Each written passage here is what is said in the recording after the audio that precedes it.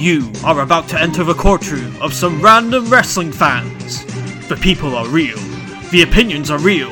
The wrestling is predetermined. This is Wrestling Court. Time to play the game.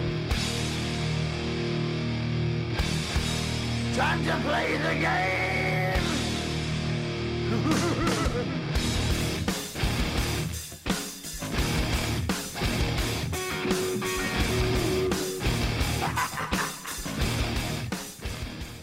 Hello everyone, welcome to Then Now Whatever, the Wrestling Podcast, episode 24.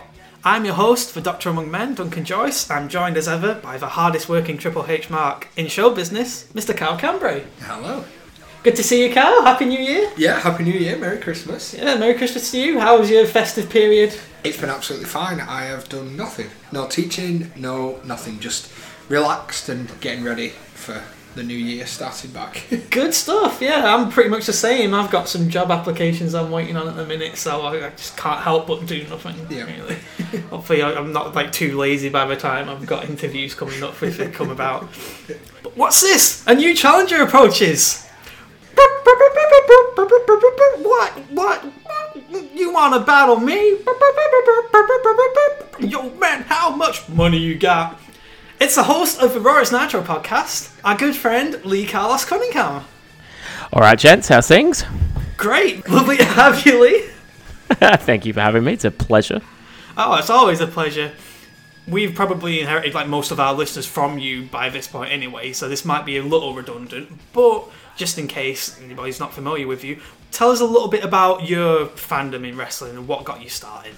Been a fan for 30 years now, since I was 4. Got into it SummerSlam 88, just went round to my cousins and watched it and fell in love with wrestling in general. Bought all the figures and watched it probably through solidly every episode I could get my hands on till about the mid-2000s, and then gave it away for a few years, and now back going through all the retro stuff thanks to the WWE Network and not having to watch current product to get my wrestling fix. Nice. It's always the cousins, isn't it? Kyle, you were the same, weren't you? I was the same. And I noticed this, my cousin got into wrestling, or seemed to get into wrestling sooner than I did based on how much stuff he did when I realised wrestling was a thing. Yeah, anyway, so Lee joins us today because we've got a very, very special episode for you here. As you know, Kyle is a very, very big Triple H fan, and that's caused some debate amongst the community. So I wanted to put together a format that really kind of highlights the pros and the cons of a wrestler in a nice, friendly environment. Yeah, we'll see how that goes. Now remember, lads, we're all friends here, right? Yeah, so what we have for you today is the debut edition of Wrestling Court. So what we've got for you today is we've got 3 parties involved, myself, Kyle and Lee. Kyle obviously is going to be the pro Triple H party here, and he has chosen 2 Triple H matches to study based on that. Lee is going to highlight the negative aspects of Triple H, and he's picked 2 matches to reflect that. And I, as the host, am going to be the neutral party. So I picked 1 match that highlights what I like about Triple H, and 1 match that highlights what some of my misgivings of Triple H are. Lee, as our guest, why don't you begin? Why don't you tell us all about what Triple H means to you in terms of your fandom and what your general impressions of him are? Well, I've got probably 2 parts to the answer for this for me, and this is going to possibly shock Kyle early off the bat, but as a non-wrestling personality, I think Triple H is the best thing for WWE right now. I think NXT is sensational. All the guys he signs are brilliant, and he seems to book the product in a way that I much more enjoy watching. So I'll give you my positive up front. My not so positive is I think Triple H has maybe been given chances slightly before I felt he was ready as a fan, and had some guys really drag him up onto their level. And then when he got up there, he was a bit more like the girl in the Titanic, and probably had room on 2 for that gate, if you ask me my opinion, and didn't often pull too many people up himself. For me personally, because I first got into the WWF in the year 2000, and by that point Triple H was the WWF champion. So I've never had this stigma associated with Triple H that he's this undeserving guy, because when he got into wrestling he was the champion and he was just a made guy at that point. So I've just always accepted him as a top line guy, and luckily that year he had really a high watermark year in terms of his in-ring ability and all the matches he was putting on. Mick Foley really, really got his main event run off to a smashing start, classic matches, and he just built upon that over and over again throughout the year. 2008 was another similar really, really high in-ring point for Triple H that I enjoyed immensely. The biggest misgivings that I have with Triple H was the beardless run, mid-2002 to the start of 2004, where it was basically Triple H versus WCW, and there was that time where he had that groin injury, but they kept the title on him, and he wrestled in those horrendous bicycle shorts. Yeah. And Let's not forget the chinless missing beard as well. It's not just lack of facial hair that's a problem. oh yeah, that's true. The Motorhead look. The Lem look. Yeah. Yeah, so there's pros and cons for me as far as Triple H is concerned. As with you, Lee, I'm a tremendous fan of how he is as a backstage personality now. You know, you have to accept the fact that if he hadn't married into the McMahon family, he wouldn't necessarily be trusted to this extent that he is. He probably would have been like, I don't know, the booker, the lead storyline writer for NXT and stuff, but he would not have been in this position to sort of revolutionise everything going on underneath the main roster. He does a tremendous job with everyone he works with. Not necessarily that he has the time to work with everybody one-on-one, but you can bet your ass that if somebody really catches his eye, be like going over to Mr. Regal, like, hey, you know, give this guy, I want some updates on him, or be going over to Sarah Del Rey and saying, keep your eye on them, work really, really closely with them, there's something really blooming here. And modern Triple H, as far as the in-ring goes, I kind of wish he'd go on the back burner a little bit more, but we might get to that a little bit. Kyle, all the way back on our 5th episode, you revealed to us how Triple H was on the first episode of Monday Night Raw you saw, where he was forming the new D-Generation X. Yeah, so for me, it goes a little further back. I kind of saw his growth as Intercontinental Champion and his growth from there moving into being WWE Champion. So but I'm on a similar view with Dunk in that for me it's just been a progression that I've seen of Triple H, and there's not really been anything that I found was kind of handed to him.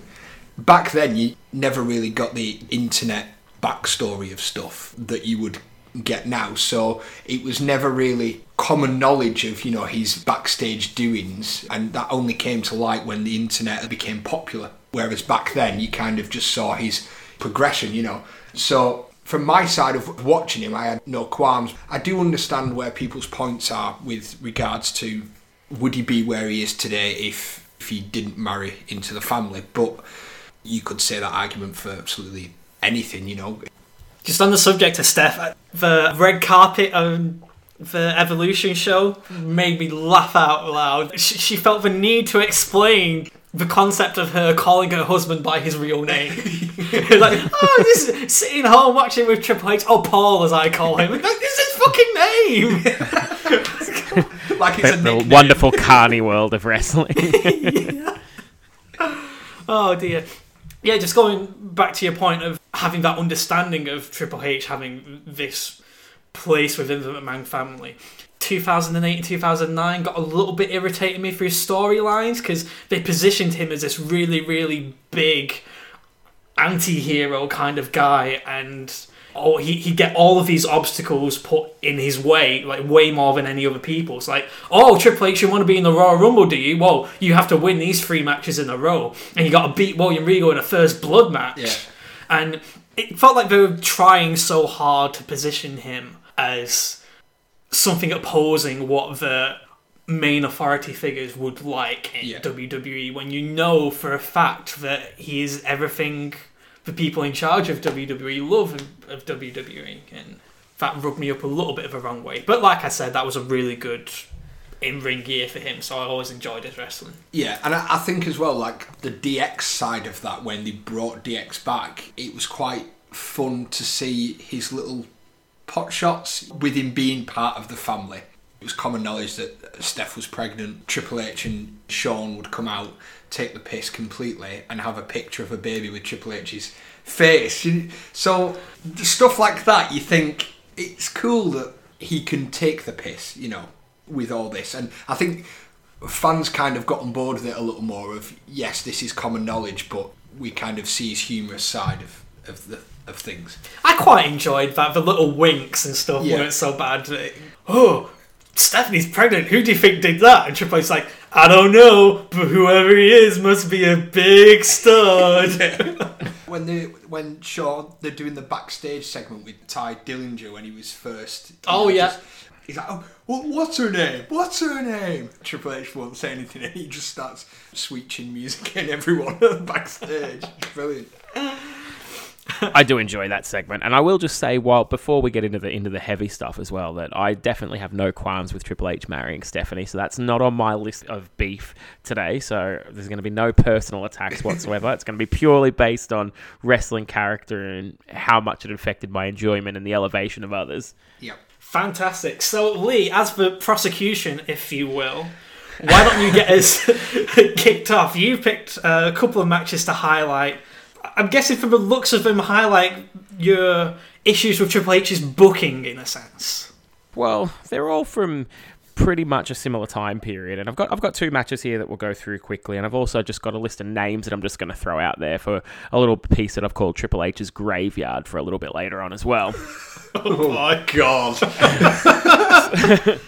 But we'll go to the first match first, and this is one of my all-time least favourite matches because I had such high hopes for this guy, and they just killed him dead straight away, and that's Scott Steiner, and it's the second Triple H match. Will Scott Steiner realize his dream, or will Triple H prove once again why he is that damn good? Let me ask you a question.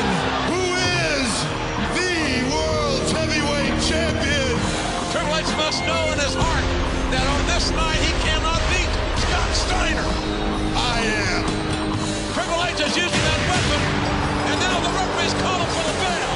And last night, I went 30 minutes with Freakzilla. My God, Scott Steiner with a sledgehammer as a weapon, but the game is going to retain his World's Heavyweight Championship via disqualification. Yeah, but Triple H has paid a price tonight that he'll never forget. And as far as I'm concerned, there ain't gonna be no rematch. Uh-oh, maybe there is. I didn't come out here to talk trash. I came out here to finish what I started last night. So what I'm saying is, I want my rematch, and I want it right here tonight. There's nothing that I would like more than to embarrass you again. Well, the fact is, I've got a note right here from my doctor. This note basically says that I've not been cleared to wrestle here tonight. I just don't believe this. But if you're looking for some competition tonight, I got my main man, Batista, man. Man, that's power. That's a lot of power. And what the hell? What is Randy Orton doing here? What is Randy Orton doing in this ring? Good Lord. Oh, this thing is deteriorating even further. Here comes Triple H. Wait a minute. What about the note from the doctor? I can't believe this. Randy Orton and Batista, Flair, and Triple H are dismantling Scott Steiner. Now, what's this all about? Today marks the beginning of a new era. What you see in this ring before you is the greatest example of evolution you will ever see. So if you wake up one day and you're lying in a hospital bed and you're all beat up, evolution has just passed you by. Tonight, Triple H will find out who his adversary will be at No Way Out for the World's Heavyweight title. Will it be Scott Steiner or will it be Chris Jericho? Oh my gosh. Steiner with one arm. No! The following slam, the cover, and Freakzilla is going to meet the Game King for the Heavyweight Championship of the world. Triple H never wanted to meet Scott Steiner again, but he will at No Way Out. I won't go through the move by move as I do on my show because I don't want to bore all your listeners, but I'm just going to go through the things that I think highlight my side of the story here and let you guys tell me what you think about this. But the first issue I had with it was the video package. Will Scott Steiner realize his dream, or will Triple H prove why he's that damn good? This is Big Papa Pump. This is not some plucky underdog. And month 2, he's basically fighting the establishment. So straight away, I've got an issue with that there. Triple H actually put a really stinging shoot comment in this video package where he says there's nothing I'd like more than to embarrass you again, which is exactly why they've booked this for the second month in a row. Yeah, very good. Obviously, the issue here with Scott Steiner coming in was he was injured and he had the issue with his foot and wasn't 100% ring ready. And I think putting him in 2 big main event matches straight away was obviously not the right way to go. He should have probably gone into the upper mid card and been squashing a few notable names, but no one too big to start with. Here he comes out for the second pay-per-view match and he gets a pop, but it's not a big pop really, and you could tell the bloom's off the rose already, and by sort of halfway through the match the crowd are booing him, and Triple H is not doing a lot to help him. He's very, very rarely selling, and Scott Steiner, the guy who is known for all his big suplexes and high impact moves, is resorting to kicking Triple H's leg as his main offense of the match. Triple H, being the heel, is the one that should be calling this and trying to do something to get the crowd on side, but we pretty much just carry on the way this has gone all the way through. A really boring, dull match, which gets a boring chant from the crowd. Ric Flair comes out, as do Evolution. They get ejected. Triple H hits him with a belt and a pedigree. 1, 2, 3. Scott Steiner's pushes over. This leads me to my questions for you guys after this match. Can you think of a time where they've brought in a big money signing and sabotaged them quicker than this? Sting? What? Who beat Sting? Well, I mean, I'm answering your question. Yeah, I kind of hope you'd follow that path somewhere. I get that there was harm done to Sting before he got in the ring with Triple H. Yeah. So they had the stupid thing where they didn't want him to speak, and like the slow-mo voice, I am the Emperor. Yeah. That was a bit The vigilante.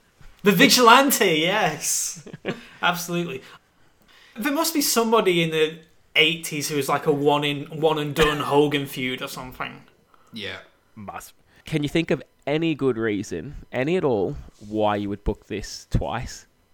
Well, I mean, so just to run through the stuff that I found about the video package, as you mentioned earlier on. Triple H is all like, I went 30 minutes with Freakzilla. And I think this was a big point of contention for Steiner as well in his interviews post this. It was like, well, they're just trying to blow me up and make me look bad, you know, and why would they do that? And Steiner was, from my understanding, having a lot of nerve issues. Yeah. So if you look at his stance and stuff in the ring, it's a lot narrower than what it was when he was like the Steiner brother, Scott Steiner. He was having a lot of trouble feeling his legs and things like that. And you actually see it at one point, as you mentioned, he works over the leg in the ring and he does the kick Triple H's leg out of his leg spot, and Steiner actually falls over himself performing the kick. He had something, I think, called drop foot syndrome or something, didn't he? Yeah, so why you'd still do it a second time? They're just not that flexible with the booking, I guess. You know, they had to do something to round off Steiner's title run. Trying not to steer away from obviously the Triple H subjects that we're on. I think 80% of the issue is actually the booking itself. Having someone come in like Scott, and you find it with quite a lot of guys that came in from WCW anyway, that Vince, because they were from WCW, just destroyed in general. I mean, it's a shame that they pretty much destroyed Steiner within 2 months, but if you look at other WCW names, they were like 6 months, 8 months. Their characters had gone. I just think that they were hoping Steiner would probably amount to a little more than he did. And by the way, I just want to mention, when Steiner throws Randy out of the ring and he hits Batista, oh my God, that looks really bad. And even the landing, Batista turns over and he's like, you okay, Randy? You okay? And I just think that the way that everything was going with Steiner, they were just building him up to be this big guy, and the fans just were not on board. And I don't think that's any fault of Triple H's. I just think Triple H was the guy that he was in the ring with. You know, I think if you go back to the Survivor Series where he debuted and the Raws before that first match, the crowd were definitely pumped up for Steiner. I think all the wind went out of his sails pretty much the second he got in the ring with Triple H. Yeah, but I wouldn't put the blame on Triple H for that. In a sense of who you're wrestling, you can only be as good as you put yourself across to be. I think, again, it goes back to this inflexibility. here. So Lee, you mentioned how the crowd are turning on this match and nobody's doing anything to turn it around. And there's probably a little bit that goes on Triple H's part as far as that's concerned. But it surely wasn't his idea to do these spots against Earl Hebner when they're in Montreal. And like, yeah, this is going to be a really, really big babyface moment for Earl Hebner in Montreal. He's going to stand up to Triple H. He's going to do all those old spots. I personally am of the opinion Triple H, being around and tenured by this point, probably A, knew enough what was going to go down, B, had enough pull to possibly change some things. The best example I can probably give you for a comparison piece to this is the Ric Flair match with Vince McMahon. Now, Flair's come in out of shape, lacking confidence, not ready to go, so what they did there was basically bring in the gimmicks, weapons, blood, violence, and that got over big time and helped Flair ease into the company when he wasn't feeling comfortable. And I think I'll be willing to give you benefit of the doubt on the Rumble match and say Triple H can only work with what he's got, didn't expect this to be a problem, he thought it was going to be a good match, etc., etc. Not going and changing at least a slight deviation for the second time around is where I really take the issue with this one. And a stinker like this, you've also got to look at who took the blame, because Triple H obviously is the champion and he's going to be in a big match at the next pay-per-view. Does anybody remember what Scott Steiner did at WrestleMania the next month? Fuck all. I actually didn't look it up because I genuinely was hoping one of you would surprise me with something, because I do not recall. Outside of this, the only thing I recall is him and Test and Stacy Keibler having a little issue, and that's all I can remember him doing after this. So he's come in for a big run, and it pretty much is dead in the water after about 5-6 weeks. The genie was already out of the bottle come the Royal Rumble. Like you say, he got a pop at the start. I could still hear a little bit of dissension in there, I think. So it was just as much the circumstances that came before this match as it was this match in particular that probably turned the crowd. But I'm with you here. This is a really flat and dull, lumbering match. We can argue about whether Triple H should put himself in no position to carry Steiner, or whether he just wasn't in the position to carry Steiner at the time, but he just didn't do it and didn't work around the limitations they had with him. All of my really positive notes on this match come from the video package. Yeah. So, Evanescence with a fucking... Yes! That's my first note. Evanescence, motherfucker. And there's this really cool bit where the line in the song says, leading you down. Well, she just went, leading you down. And just as that point in the video package hit, they cut to this image of Triple H doing his pose in the corner. So the only line in that song I can think of was relevant for Steiner is "Save me." My other highlight of that video package was, so it's the night after the Royal Rumble, Steiner wants his rematch right away, and Triple H is like, oh no, I can't wrestle tonight, I got a note from the doctor. And then Evolution beat up Scott Steiner, and then Triple H gets involved in the beatdown after he's laid out. And JR, like the big old mark that he is, exclaims, what about the doctor's note? Made me piss myself, oh my god. That's one thing that WWE do not fail at, the video packages. Absolutely. Absolutely spot on with video packages. That's something we can all agree on. Yeah. I mean, I agree with you, this is a match that reflects negatively on Triple H. But as you say, Scott Steiner bore the main brunt of it. Kevin Nash, I think, accused WWE of the same sort of thing with their cell match and things like that later on. Triple H, because he had that amazing 2000 and 2001 run, they see him as the reliable hand here.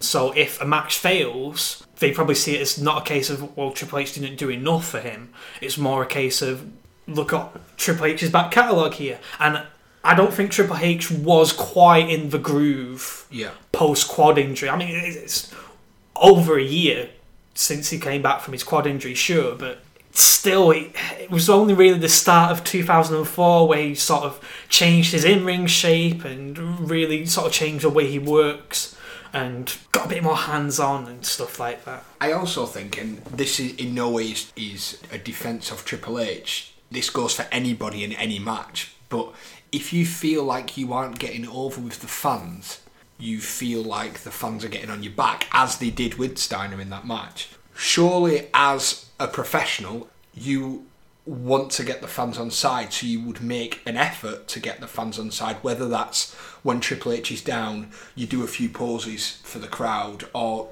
the slightest things.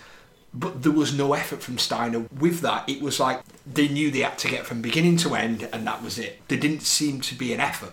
As soon as the crowd got on Steiner's back, he didn't change. I mean, we've seen it in recent years when fans have got on the back of the likes of CM Punk, Dolph Ziggler and stuff. You can see they make an effort of interacting with the crowd, or if they get on the back, they tell them to fuck off, or stuff like that.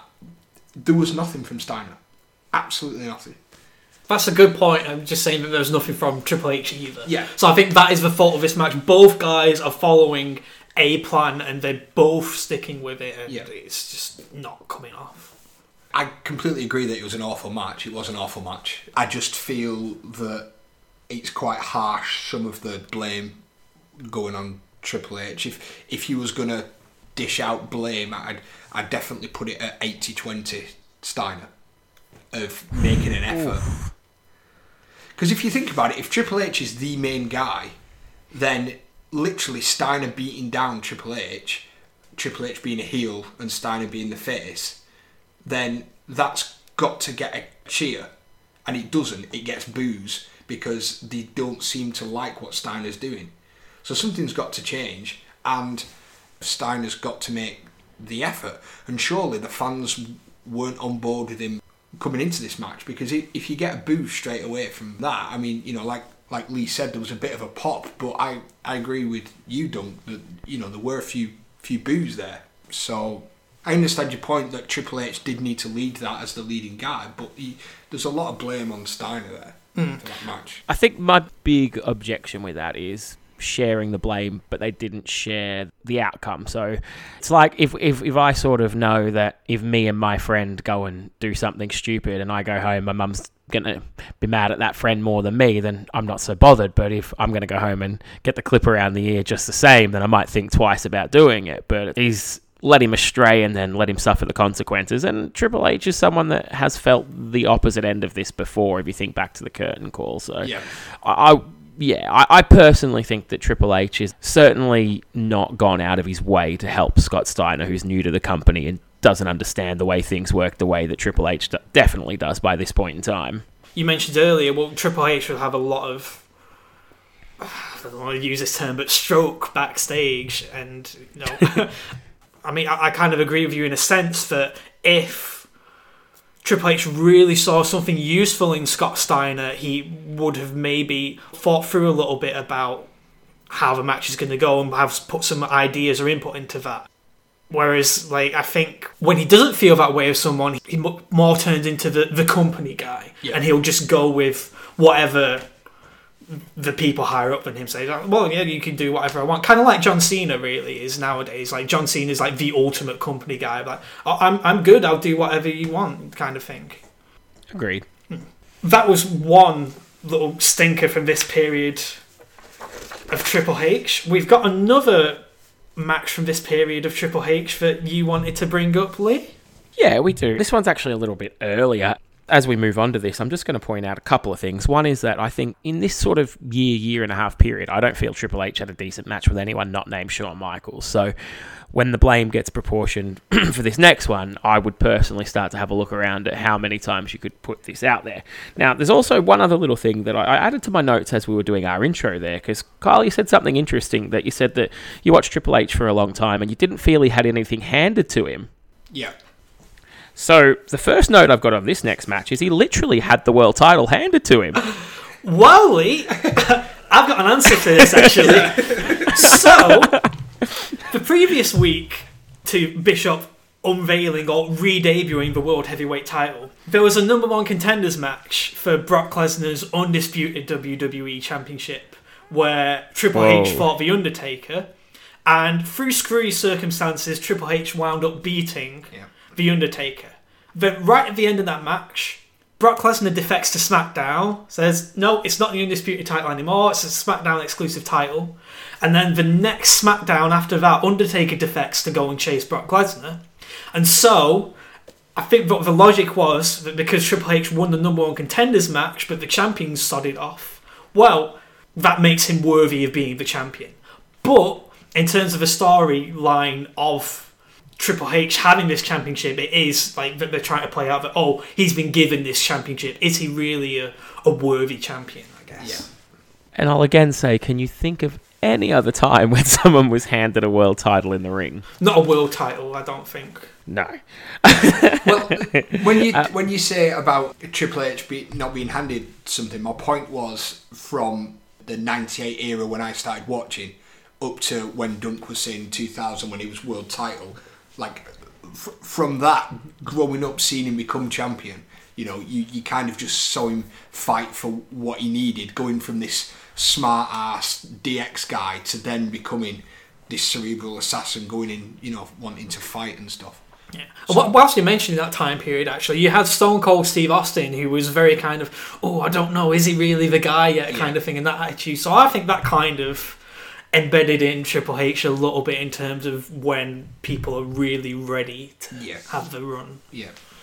Oh, absolutely. I'm certainly not going to be singing the praises of some of the other top guys from that era, and Triple H is not alone. I just think by virtue of his position that he takes up through, as we all agreed, no nefarious means earlier, I think that he got to extend his run of playing some of these games a lot longer than others did.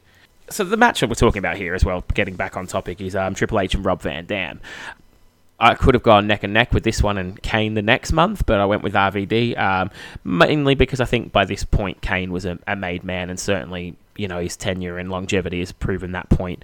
So I think the RVD one was the one that long-term did the most damage. And before we even get to the promo package for this one, there was a promo earlier in the night on this show that I don't know if you guys watched or not, but Triple H, again, in my opinion, is saying what he really thinks, tells RVD he can't be the champion because he's too calm, has no passion, and there's no way you'll ever be the champion around here. And I think that was exactly the knock that ended up being on RVD for a long time. So, you know, it cut a bit too close to the bone, and again, RVD, the character they gave him, can't exactly fight back and say anything of any consequence to win the verbal sparring.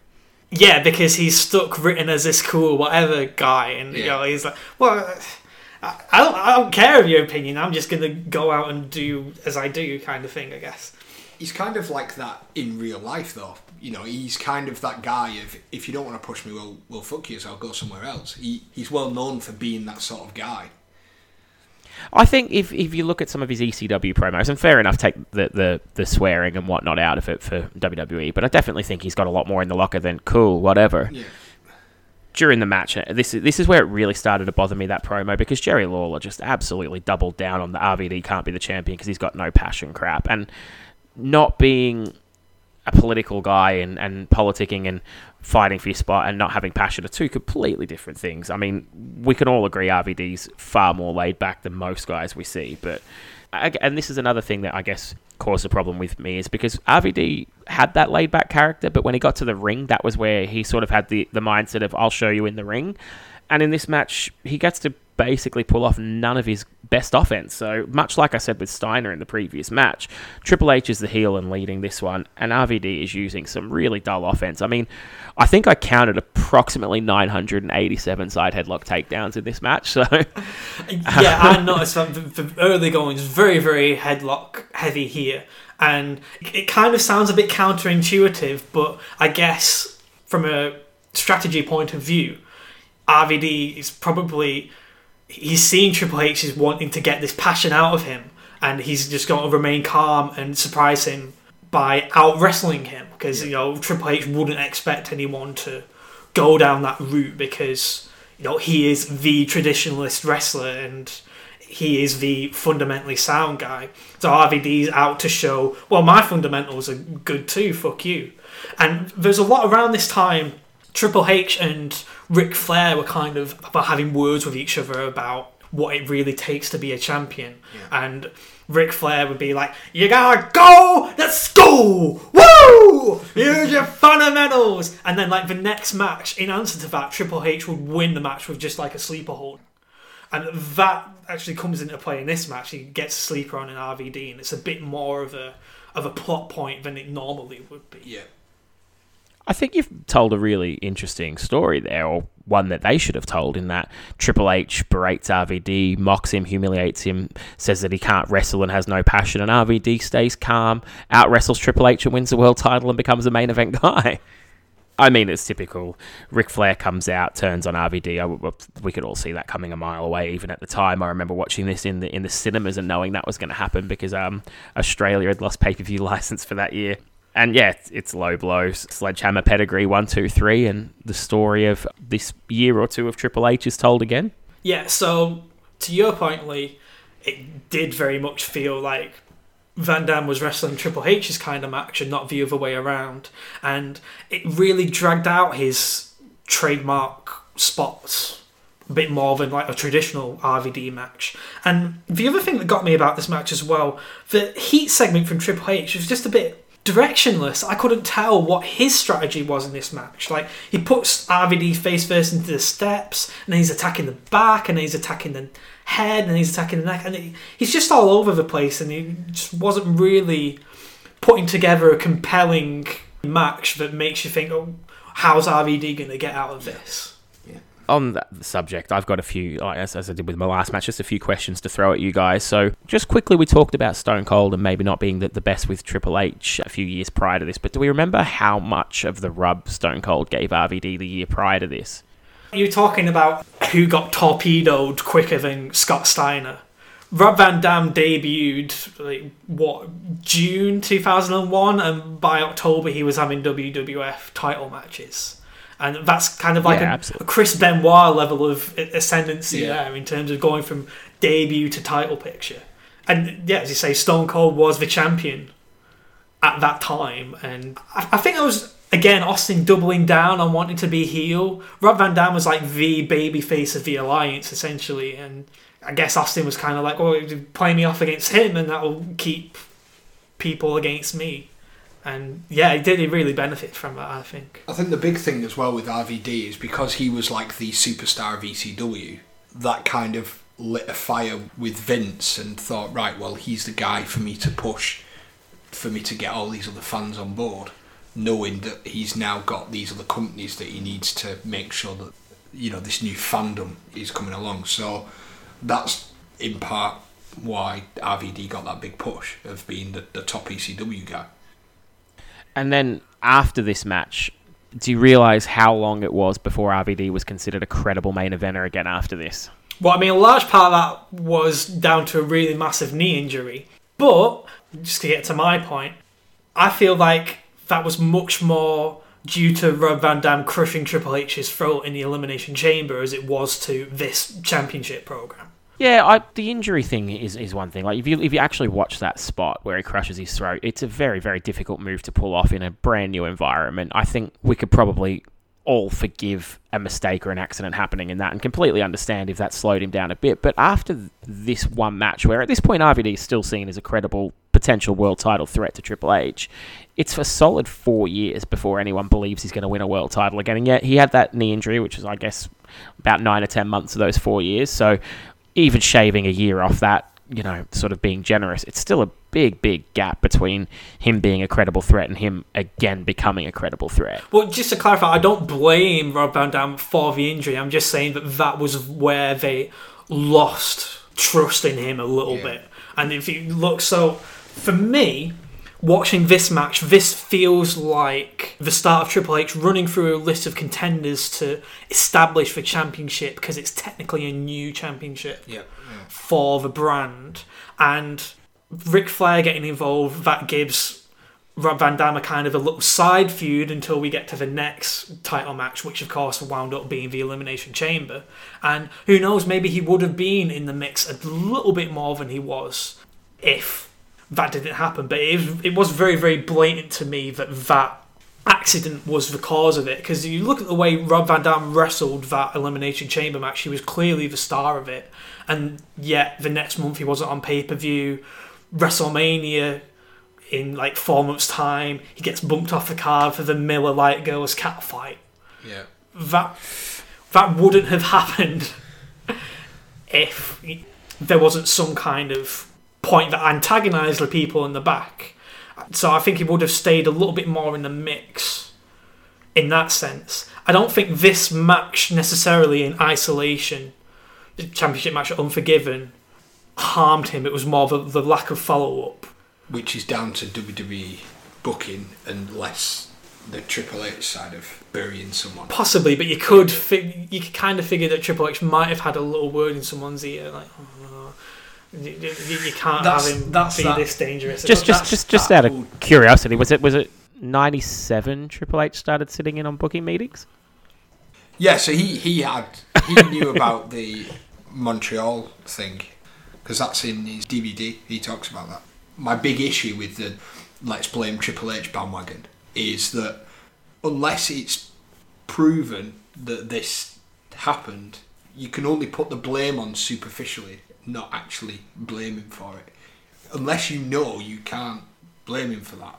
Yes, I understand with Steiner and with RVD, yes, there are ways that Triple H could maybe have bumped them up a little bit, but I do think that the Triple H RVD was 10 times better than the Scott Steiner match, and to show that Triple H didn't essentially bury RVD, like Dunk said, he was one of the main guys within the Elimination Chamber. So I wouldn't have said that this match kind of sent him on a downward spiral in that sense. If anything, you kind of thought, oh, what's next? You know, with Flair coming out at the start of Evolution, where's RVD going with this? It's a fine balance, really, in terms of developing a strong title run to add prestige to a championship, but also the fact that Triple H is a heel champion. It gets bandied about that, well, maybe he hurt some people who were potential draws, and I think that's what plays into it. If we had, say, like CM Punk's record run, nobody's going around saying he hurt Daniel Bryan's career by retaining the title when there were a number of writers reportedly backstage who wanted Daniel Bryan to win the title. You know, nobody talks about the damage potentially done to Ryback in that instance as well either. Chris Jericho, Dolph Ziggler, you know. So I think it gets highlighted a lot more with Triple H because he's a heel champion and he's in the ring with all these faces who, as good guys, would be seen as the draw, whereas Triple H, as Jim Cornette sees it, is the guy who wrestles the guys who draw the money. Yeah, I can't really talk about the Punk Bryan situation because I wasn't watching in that period of time. It was probably about 2014 before I really started to watch regularly again.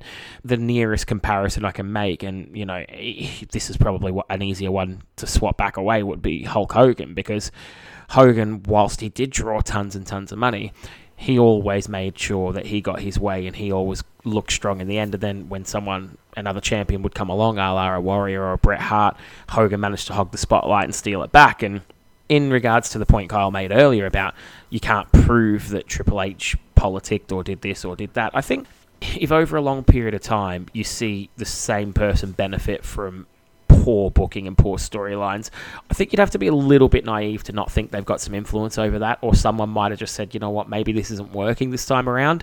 Certainly, if you go over any of the guys that were successful for long stretches of time in the wrestling industry, and you really dig down and do some research, you'll see that probably all the top guys that had lengthy runs had a fair bit of power backstage.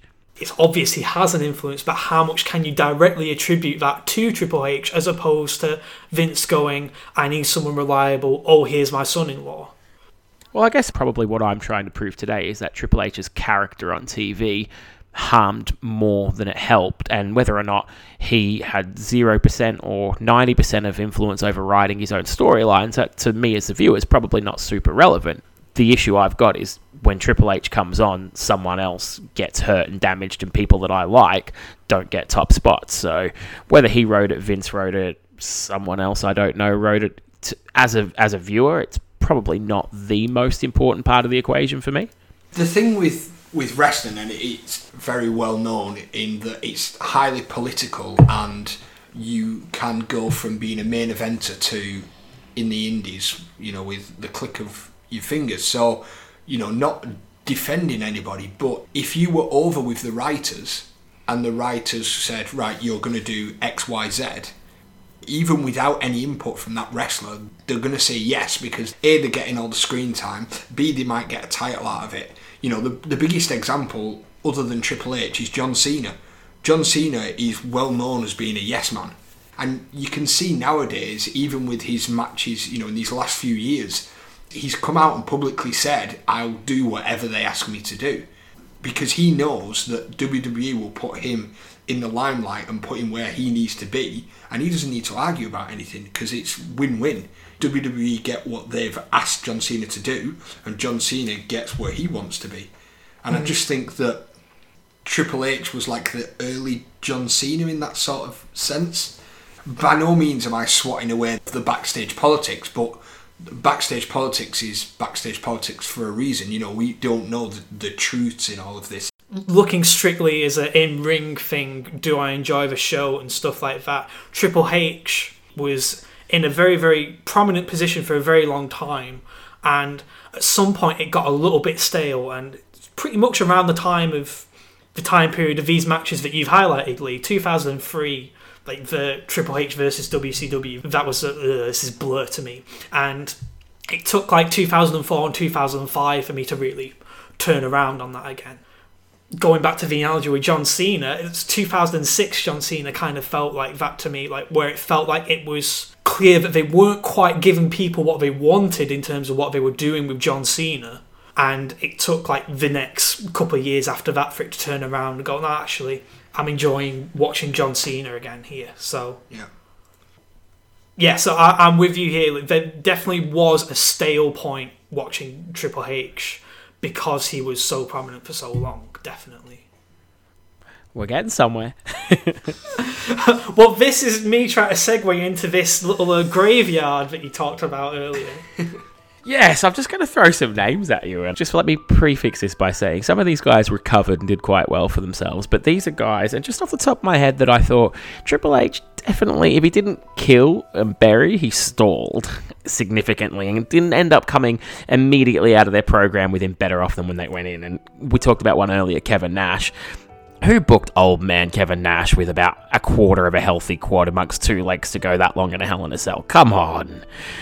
Kurt Angle was someone that I think could have come out of an angle with Triple H a lot better off than what he was, but allegedly Triple H backstage, and this is something that we've heard from numerous sources, said that he was too small to be believable. I don't know if you've heard the story where Jerry Briscoe said, why don't you go and get in the ring with him and find out if he's too small to be believable? I've heard that one, yeah. CM Punk is a name that, if you ask him, Triple H certainly didn't do him too many favours when he was coming up and one of the hottest things in the company. The one that most people don't like to touch is Chyna. Certainly when her and Triple H had their formal breakup and Triple H went with Stephanie, and again, not getting into the personal things, but it certainly killed Chyna dead in the water. And moving away from Triple H, she was on a downhill.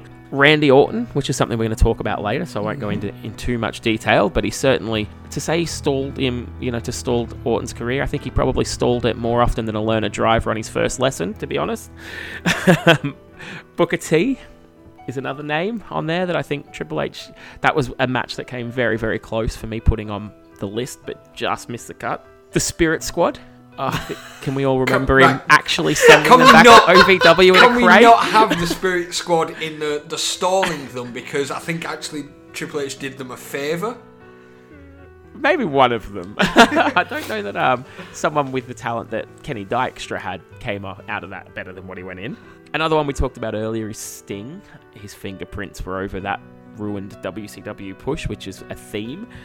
Another one that maybe doesn't get talked about as often, that I don't necessarily think he outright stalled him, but I think there was a moment there where had they gone with the crowd, he could have really made the next star, and that's Dean Ambrose. That Royal Rumble where they were the final two, I've not seen the crowd get behind someone like that for a while in recent time. And yeah, I just think he could have given Ambrose the big nudge instead of... And granted, this was probably not his fault backstage. I know that the push for Roman is probably more of a Vince thing, but that's just a small list of guys, or guys and girls, that I think have gone into a TV time with Triple H and come out worse than they went in. Which is, you mentioned Ambrose. One, for me, Lesnar did the damage as far as that goes. Two, it was just interesting to me that Triple H has wrestled all three members of the Shield, two of them at WrestleMania, but his best match was with Dean Ambrose. And Yeah, personally, I think that Roadblock title match that they had was a bit more beneficial for Dean than what was to come with Brock Lesnar. I'll definitely say it was better than the Lesnar match because the Lesnar match was garbage. But the gripe is that old man Triple H out of retirement still beats one of your current top guys and sends him packing. I disagree with that. I disagree with that. I'm shocked. Well, I think sending him packing is a bit much. Yeah. Like, he narrowly beat him, and Ambrose had every counter to the pedigree under the sun, apart from when he had to break a 10 count in the ring because otherwise he was going to lose. So, like, if you go back and watch the match and see how even keel it was, I don't think you necessarily feel quite that strongly.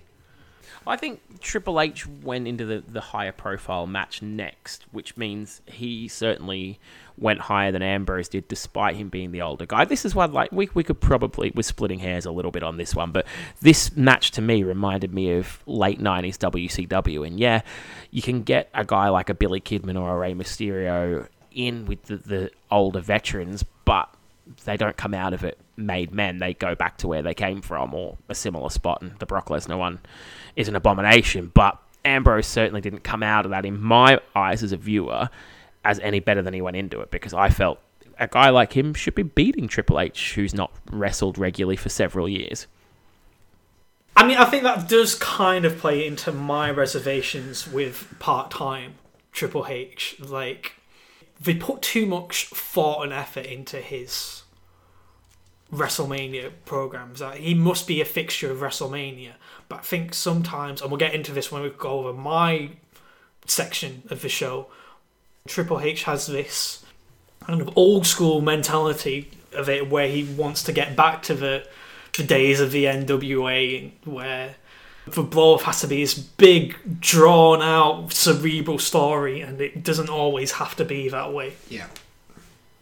But short-term harm and long-term harm is really what we should try and separate here. And yeah, I agree that there was a lot of short-term harm. What could have resurrected that was why I think the time period of Triple H being particularly poor in terms of helping people out was what they didn't have was they'd unified the Intercontinental title and the World Heavyweight title. So when Hogan was done with someone, more often than not, they'd be the Intercontinental champion. Most of the top line heels where Hogan faced them on house shows and things like that, they'd have something big to aim for just underneath. And I think Raw at the time just didn't have that. So when Triple H was done with someone, it was a lot harder to give them a more prominent role than it would have been in previous years. Yeah, the Intercontinental title leaving certainly hurt it. What happened to the Intercontinental title in that era? I can't quite So the Kane remember match where it went. Got unified. Yeah, the Kane match that you were close to picking, that was a title unification match. Where Kane was the IC champ and Triple H won to unify them. It wasn't brought back until May of 2003, and at that point Triple H was wrestling like Kevin Nash and Goldberg, people who, once Triple H was finished with them, blatantly weren't going to go all the way down to that level. They still wanted to see as being above that level anyway. In the case of Kevin Nash, they weren't interested in doing anything with afterwards anyway. It makes sense. So when you wrestled Triple H, there was no Intercontinental title to go down to because Triple H had that one as well. Yeah. Again, I think they were desperate for prestige for Raw's new title, and I think that hurt it as much. I heard that the Intercontinental title was supposed to be the one that was positioned as the top title on Raw, but Triple H didn't like it because the title belt was too small. And so they brought back the World Heavyweight title. And of course, that you're going to believe that, Lee. Actually, I never heard the Triple H part of that. I did hear that they wanted the Intercontinental title being the top belt on Raw, but it made me giggle. I do feel, though, that, like Dunk said, with the Intercontinental title, because it held so much prestige going back to, you know, the 90s and all the top people that held that belt, it just goes to show, like nowadays, especially with people who have been vocal about it, that have held the title, like Cody Rhodes, The Miz in particular, they've got a point to prove that actually I'm more than happy to hold the Intercontinental belt than I am a world title because of who's held this belt, and that's what makes me want to keep this belt. That kind of highlights, the gap where they unified the belt, how much they lost really of like superstardom. Agreed. Yeah, it wasn't all that surprising when they hurried it back as quickly as they did. Yeah. I think that rounds off the kind of prosecution. Kyle? In the interest of fairness, I think we'll go with you next. Okay. So you've picked 2 matches to cover that highlight what you love about Triple H. Yeah, so just before I start, at no point have I disagreed with Lee. We've come to an understanding. I understand your points, and there's been no disagreement. Okay. So my first match is Triple H against Austin at No Way Out in 2001. We shall sign a contract that will bind Triple H and Stone Cold Steve Austin to a matchup to take place at No Way Out. If Triple H and Stone Cold have any physical altercation, Austin's out of WrestleMania. Bye-bye to the title shot, and Triple H is gone for 6 months. It's official, ladies and gentlemen, we have our man. Oh, wait a minute, what the hell was that? Triple H with a team shot, and now the stomp from the hell on a Stone Cold. You just been suspended for 6 months, pal. I've not been suspended from anything because I never signed. I can't believe this. He's just now signed it. Paragraph 316. Pal, you can't touch me. I can't believe what we have seen. Since I can't touch your little mealy-mouthed husband, Stone Cold Steve Austin, thought he'd come out here and give you a little present right from the bottom of my heart. Oh, Austin is getting stuck with the starter. Triple H is having a seizure. He is beside himself. My God, can you imagine what the game is going to want to do to Stone Cold? It's not going to make me lose my control.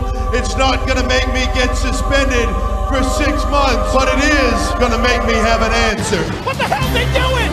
Not the pedigree of JR! Oh! Pedigree of JR! Boy, the game is smart, isn't he? He knows how close the Rattlesnake and JR is. He knows what friendship they have. The most intense personal rivalry in the history of the WWF ends at No Way Out. It's going to be an explosion. A method for Parsons. This was the carry-on from the Triple H and Austin feud that was brewing before Austin had to go off with his neck surgery. As Austin came back, this feud carried on, and we found out that it was Triple H that had paid Rikishi and, all that ridiculous thing. And by the way, that storyline did not help Rikishi. No. At all. Just want to put I'll that get there. And that's nothing to do with Triple H, by the way. I just think, it was very left field to choose Rikishi. So, the reason that I've picked Triple H versus Austin, the 3 stages of hell, is it just highlights the idea that Triple H, whoever he's wrestling, big star-wise, not to tread on your Scott Steiner RVD toes, the big stars like Austin and Rock, he would always go that extra mile, and he would always want to have the other guy put forward their stuff. Especially in the early goings of that match, it was very Austin central, and Triple H letting Austin kind of move the match where he needed to move it, and you kind of got that with the finish, because Austin taking the first pinfall was pretty much a given, like it would be a Raw or SmackDown match. It was it was that one-sided. And then quite often when we do these podcasts for all listeners that listen, I always talk about the story of a match. So the idea then that Triple H was to fight back and come back from 1-0 down, as you will, to take it, and especially with using his sledgehammer and bringing that into play, and as we all know, that's his weapon of choice. And it's well known that he was a fan of the blading in the time, and he wanted this battle to show how epic it is. When you listen to any of the conversations that he has about this match, he was the one that was saying to Austin, look, let's go out there and pretty much kill ourselves for the fans. And that's kind of his dedication to top matches. And the whole idea of having the back and forth, finish a two count, towards the finish. And then, Lee, you probably disagree with me about this, but the fact that luck has it, Triple H lands on Austin, I do think that's a cracking finish for the match. If there's any time where I want to put a match on and just watch it all the way through, this is one of those matches, and the fact that Triple H is in it, only highlights it even more. I actually don't disagree with that. I thought the finish was quite fine. That's not one of I've got 4 small bones of contention with this match, but that's certainly not one of them. Okay. Just to recap, it was a 2 out of 3 falls match, but it was the first time that they had different stipulations in each fall. So the first fall was just going to be a regular one-on-one wrestling match. The second fall was going to be a street fight, and the third would be a cage match, if it all came down to it. And I just loved the idea of this match and how it played into how they wrestled each other. Stone Cold Steve Austin showed that he could be more of a strategist than perhaps Triple H had expected in the first fall. Triple H always had counters to the stunner near the very end, and I love the closing stretcher. Every time Austin went for the stunner, Triple H had an answer for it, except for when Triple H erred from his game plan and came off the top and into the stunner. So Austin won the fall that you wouldn't characterise with his style of wrestling. Yep. Then Triple H won the fall that you wouldn't characterise with his style of wrestling. And that kind of really was like a little postscript of Triple H sort of coming up in the fans' eyes as more of a hardcore wrestler than a technical wrestler as well. And all the little Easter eggs and stuff that came from his prior feuds, like Austin finding the 2x4 in barbed wire and things like that. Really, really good stuff. And then the cage, the bit where, okay, we're so even with each other, let's just go in at close quarters and just throw these bombs at each other until one guy comes out as a winner. And they do that to such an extent that they're both absolutely knackered. They both hit their big shot at the end, and it's so even, it's just a case of who has the ring presence, who has Lady Luck on their side, and it just so happens to be Triple H. So Triple H wins, but Austin is just A+ as opposed to A*. This is my favourite match of what we're covering today. And it's a good time for wrestling music as well, because this is like the second showing where Triple H had the Motorhead music and Stone Cold still had his Disturbed theme. I was a very, very happy bunny watching this match. Oh yeah, cracking themes. The big thing at the end as well is the bad guy won, which was the shock. Normally the culmination of the pay-per-view feuds is normally the face wins eventually, whether that takes a year, 2 years. That normally happens, whereas, Triple H and Stone Cold, as we know the storyline goes, Stone Cold sold his soul to Vince at Mania, and then they got the 2-man power trip. So, in essence, this was the finish of their feud, if you will. And so it was a shock to have the heel finish the feud. It led to a really interesting story in terms of Stone Cold's wider arc, where, alright, he's won the Royal Rumble and he's got a title match coming up, but he just lost to the guy who was the big name associated with the title scene whilst he was out injured. And so he's now really deeply questioning himself on whether he's still that guy anymore. And that, of course, led to him siding with Vince and losing his marbles. Yeah, and telling The Rock, I need this much more than you. There's a few little pieces for me to pick apart there. One is, I don't necessarily think it's as rare as you guys are painting out that the heel wins. Triple H, of course, being the first heel to retain a belt at WrestleMania. Certainly the heel that ended the storyline arc against Scott Steiner, as we mentioned. Certainly the heel that ended the storyline arc against RVD, as we mentioned. Other heels winning feuds long-term may be rare. Triple H, not so much. But that's probably not the hill to die on for me. I'm going to go with the points that I really took issue with in this match.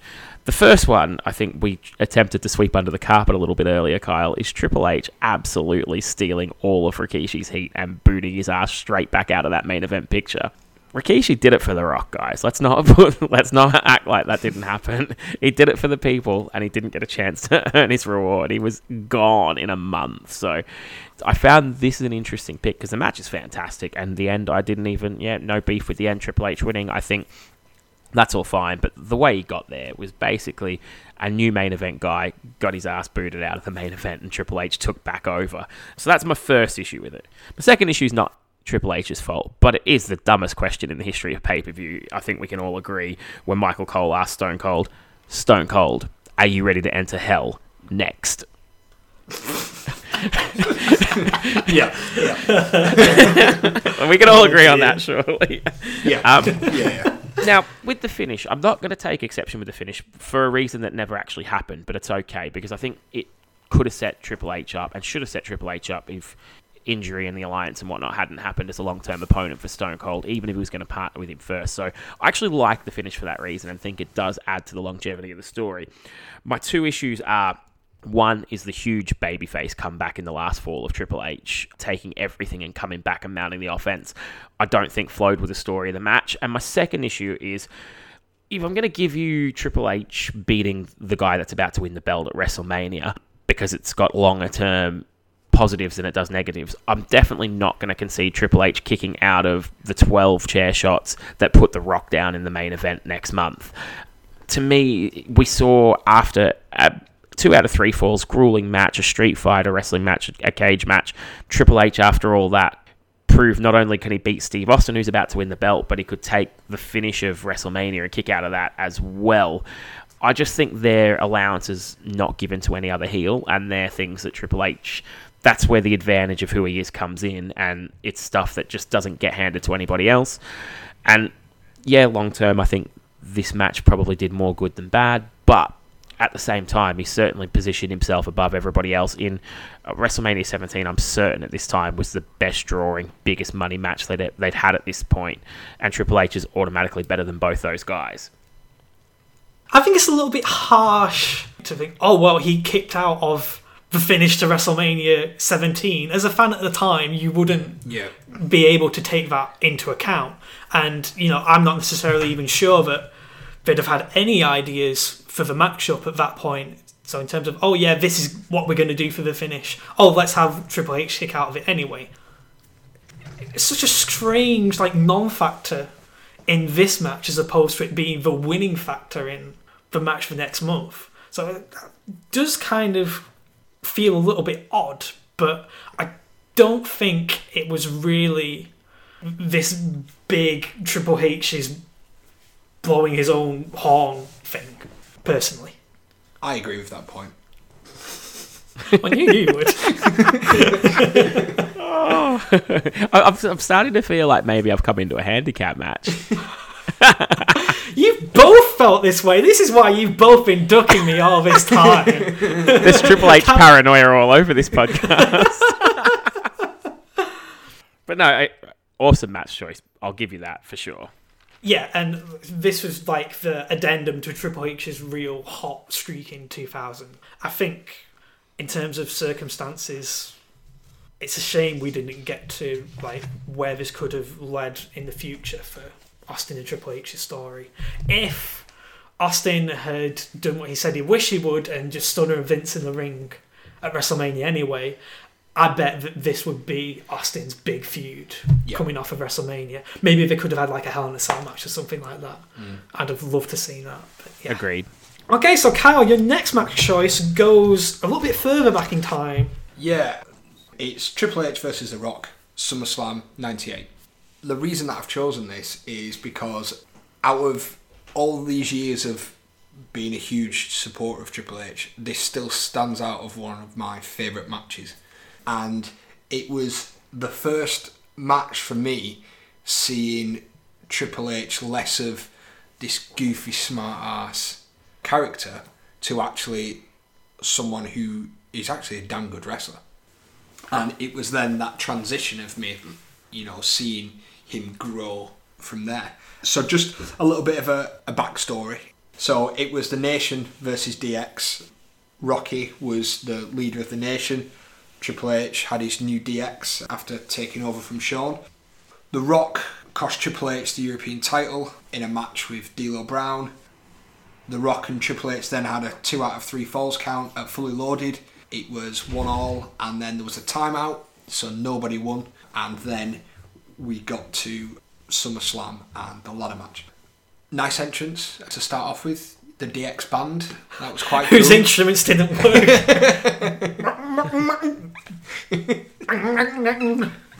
That was quite cool. Again, to someone who was quite new to watching stuff like that, it was quite cool to see a band playing, while in the ring, a wrestler was coming out, and so that was really cool. So anyway, straight onto the match. This was the first ladder match I'd ever watched. I'd heard from my cousin of all the great ladder matches, Razor Ramon, all that sort of stuff, but never actually watched one. And I was not disappointed. At this time, it was quite often you would see a lot of chairs and all this sort of stuff being used. But the idea that they were using a ladder to hurt themselves, and the ladder was a big thing within the match. And even watching Triple H and Rock matches later on, you can kind of see where they got their styles from within this match. And throughout the whole match, it was back and forth, back and forth, back and forth. What was quite popular in that time was interferences, as usual. So we got to see Mark Henry from Rocky's Nation, and then we got China from DX, who kind of played into the ladder match, and in the end was the reason for Triple H winning, with China giving The Rock a low blow. But afterwards, what I didn't realise, and again makes me feel even more prominent towards this match, is that Triple H actually legitimately injured his knee and carried on in the match. And the other thing is, when Mark Henry throws flour into Triple H's face, he literally couldn't see. Like, that's genuinely he couldn't see.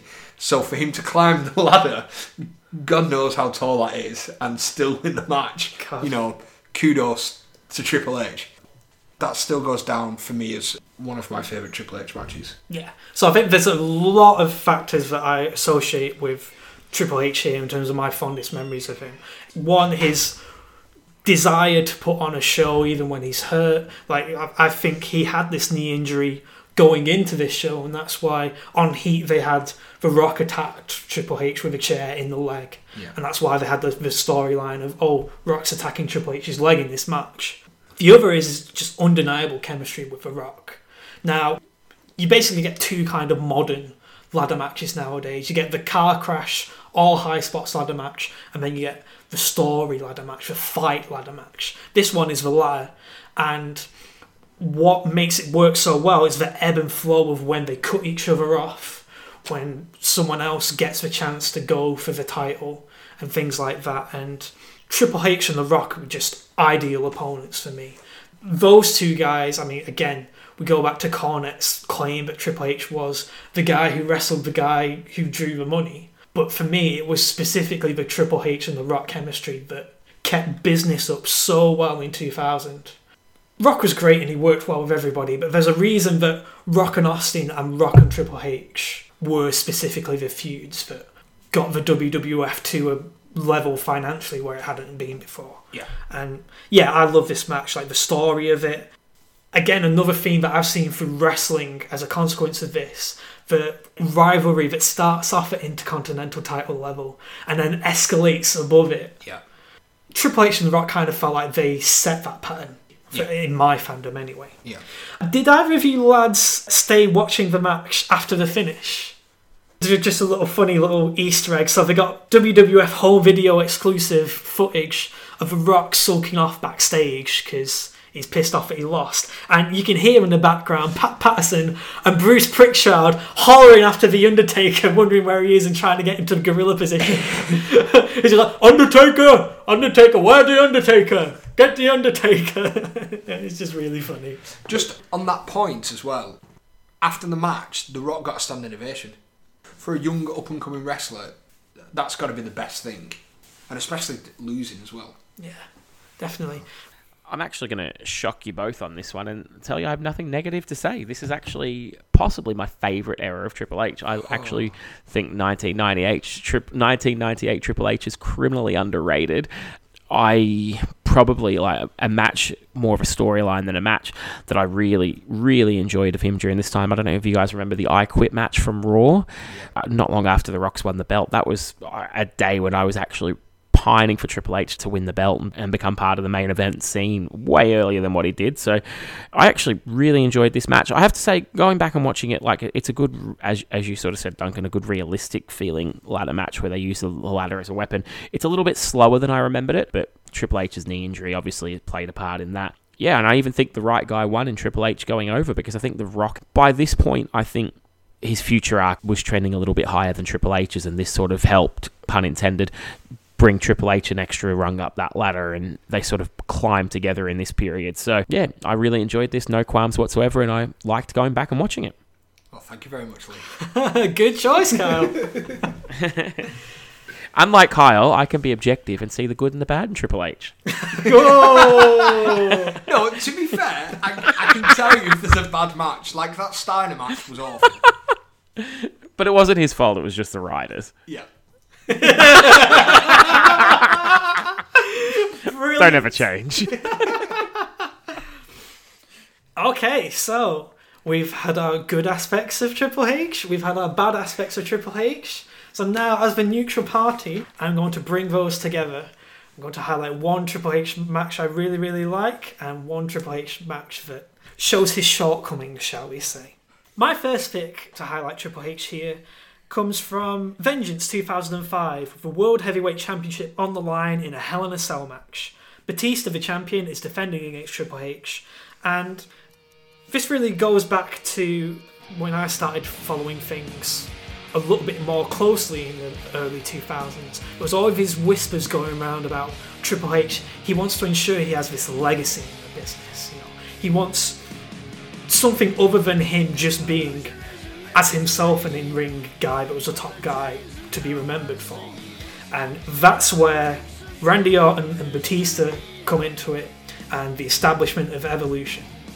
They became his pet project, and he kind of saw making stars of Orton and Batista as his duty to create a legacy beyond himself in this business. Now, we'll get to what happened to Randy Orton in a little bit, but with Batista, one of my all-time favourite ascensions in terms of going from a guy in the middle of the card to a guy at the top of the card. Batista, his rivalry with Triple H, he just established himself as this no-nonsense, take-no-shit babyface. He was tired of getting trodden on by the quote-unquote bigger guy, and the segment where Batista's signing the contract for his WrestleMania 21 title match, because he won the Royal Rumble in January, and where he turns on Triple H with the thumbs up to the thumbs down. That is one of the most iconic all-time turns in wrestling for me. And I've got a feeling you know what you want to do, big man, don't you? You know what you want to do. Hunter, I've known what I was going to do for a long time.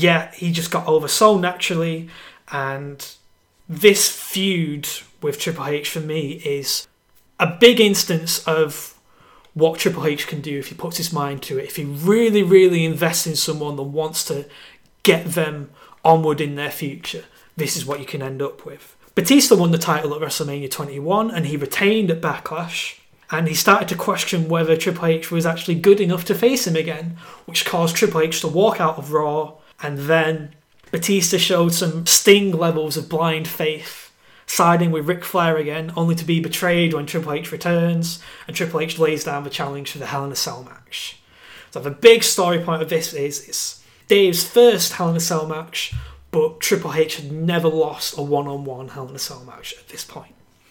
They run through on commentary the list of people that Triple H has beaten in this match, and again, going back to themes, this is the first pay-per-view with Dave's Saliva theme song, which I utterly adored. I like that he's wearing white in this match. It's the old babyface who doesn't know what they're in for. Like, yeah, those tights are going to be covered in blood by the end of this thing. And I loved as well, at the start of this match, the door to the cell was chained shut, and so they had to hover it above as they were getting in the ring. And Batista, when he'd go to do his pose in the corner, he wouldn't climb all the way up the ropes like he usually would. He'd just put his foot on the bottom rope because he was worried about Triple H jumping him. So they start the match with a brawl, which I liked, but then they wound up with trading lockups like about 2 minutes after. I'm like, well, you got the start of this right the first time around. Why have you gone to this back again?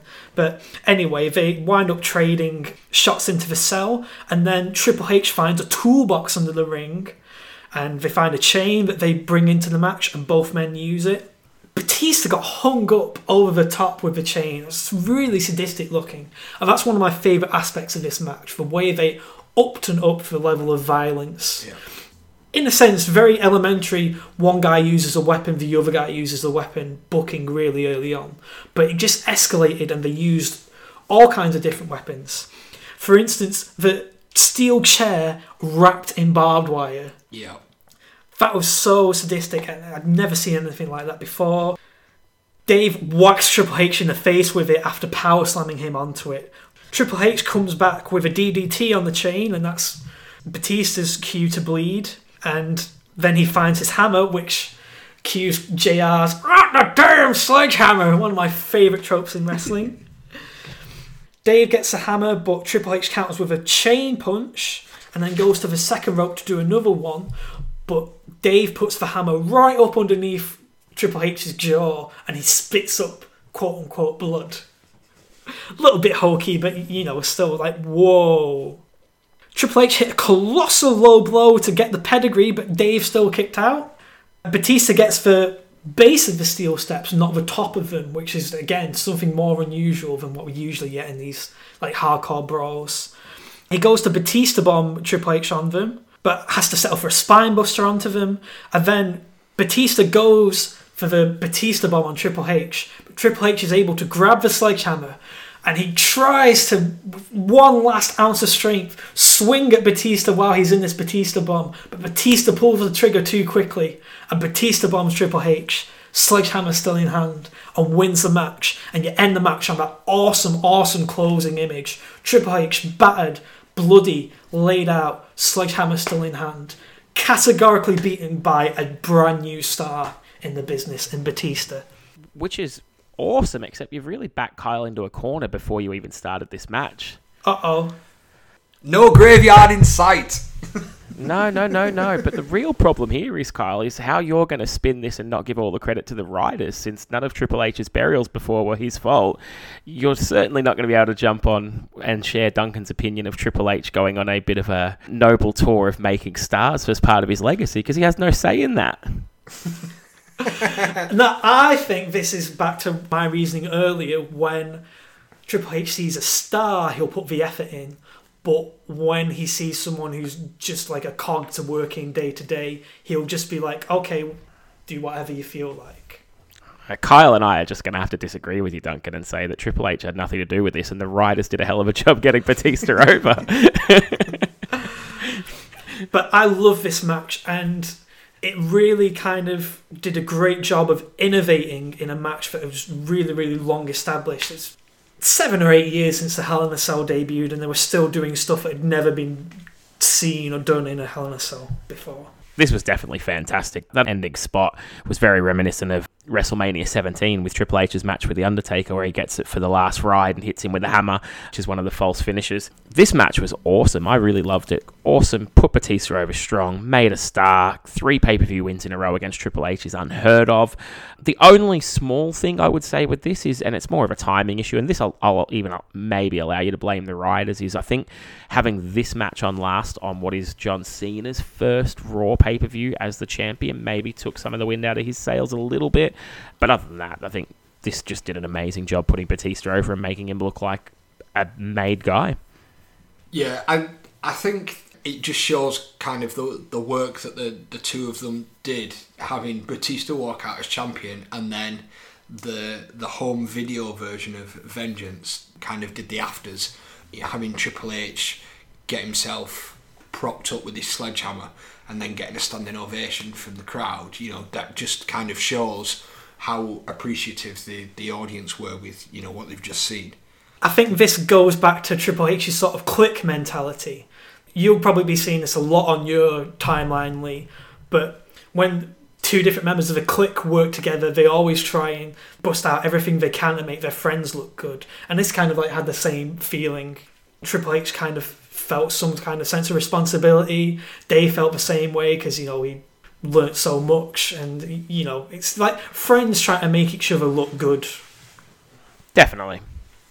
So, my second pick, which highlights perhaps some of the failings of Triple H, looks at the other side of the coin as far as evolution goes. We're going back to WrestleMania 25. The WWE Championship is on the line with Triple H defending against 2009 Royal Rumble winner Randy Orton. But if Triple H got disqualified or counted out in this matchup, he would lose the championship. Now, we were all very, very high on what they did with Batista earlier on, but the fact was, Unforgiven 2004, Triple H had totally cut the legs out from Randy Orton by taking the title from him just after he'd become the youngest champion in history. And Orton's babyface run really kind of flopped, and there was rumours that he was supposed to be the guy that would get Batista's spot at WrestleMania 21, but they went in a different direction because it wasn't really connecting. So Orton and Triple H as a pairing, I've never really felt that their chemistry was quite right. And for me, the best match they ever had together was No Mercy 2007. They had a last man standing match, right at the last minute. They let everything flow and they didn't overthink things because they didn't have time to overthink things. And I think that's one fault of Triple H's. He can sometimes really draw a match out and go back to the old school principles, and it doesn't really communicate everything they set out to communicate. That's something that you kind of see here in this match. So that No Mercy 2007 Last Man Standing match, it looked like the kind of bedrock for a WrestleMania 24 rematch, but John Cena kind of got segued into that because he returned from injury a lot sooner than expected. So then they wind up having a Last Man Standing match again at Extreme Rules 2008, but that got cut short because Orton hurt his collarbone. And so this is, once again, their next chance to do a real blow-off to this feud. Big-time WrestleMania matchup with an absolutely crazy-ass, wild build-up of this story. Incredible. Randy Orton, who had intermittent explosive disorder, punted Vince McMahon in the head, kicked the shit out of Shane McMahon, and also kicked the shit out of Stephanie McMahon, which caused Triple H to come out and give his all constipated faces because he's so angry at what had just happened. And of course, we also got that infamous home invasion segment where Triple H comes into Randy Orton's quote-unquote house and batters him. You not showing up tonight means you probably won't show up to WrestleMania, and then I won't have a chance to beat you for that championship. And if you don't show up at WrestleMania, Triple H, I will have no choice than to send you to the hospital with the rest of your family. Go get it. You'll figure it out. You'll figure it out. You'll give me an opponent, put me in a battle royal. Somehow you'll do it. You'll award me the title. Wait, stop! Samantha, don't get the door!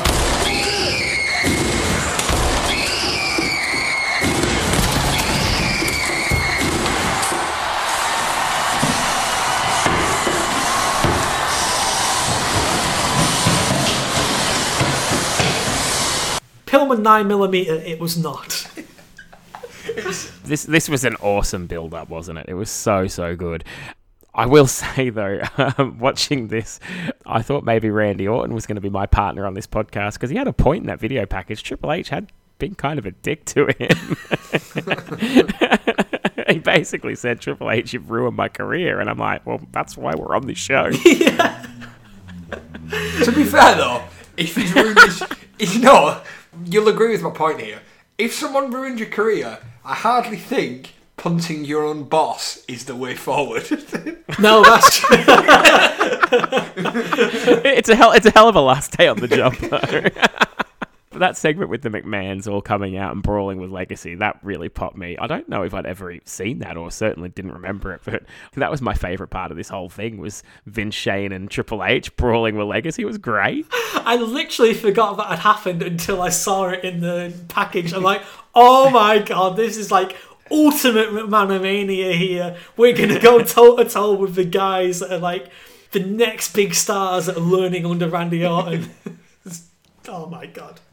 So as you mentioned, Lee, this build was just incredible. But despite that, they just couldn't resist hamstringing themselves here with the stipulation that Triple H, he couldn't get disqualified, he couldn't get counted out. The build to this match, it was really conducive to a big, personal, hate-filled brawl. Everything goes out the window. And yet they're locking Triple H and Randy Orton into this straight wrestling match. Which makes no sense either, because why would Vince not just go, no, Vicky, if you're going to make that stipulation, I'll fire you? Yeah.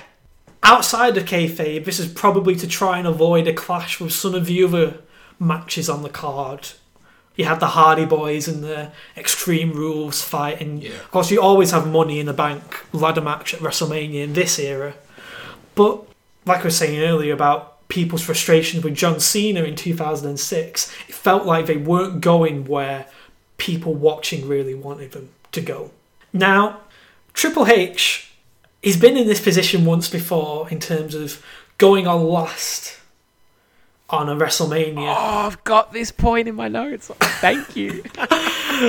And maybe not getting the reaction to the match that he expected. WrestleMania 18, he closed the show with Jericho and it felt like kind of a flat match. And he blamed the fact that they had to follow up on Rock versus Hogan. There's similar sort of circumstances here where he kind of felt like the crowd was supposedly exhausted from Undertaker versus Shawn Michaels earlier on. And the segment before this match happened was Stone Cold Steve Austin's goodbye after his Hall of Fame induction. Now, having said that, going into this match and seeing the crowd reactions, there's still a fair bit of heat for it. Yeah. Like when you got to the entrances, so I don't necessarily buy that narrative quite as much as Triple H has bought into it himself. For me, what makes this fall flat is the match itself. The entrance was good. The hammer into the mirror thing, I found it a little bit odd, to be honest. I thought it was pretty hokey, that glass, fake glass. He's had better entrances. All-time favourite Triple H WrestleMania entrance, Lee?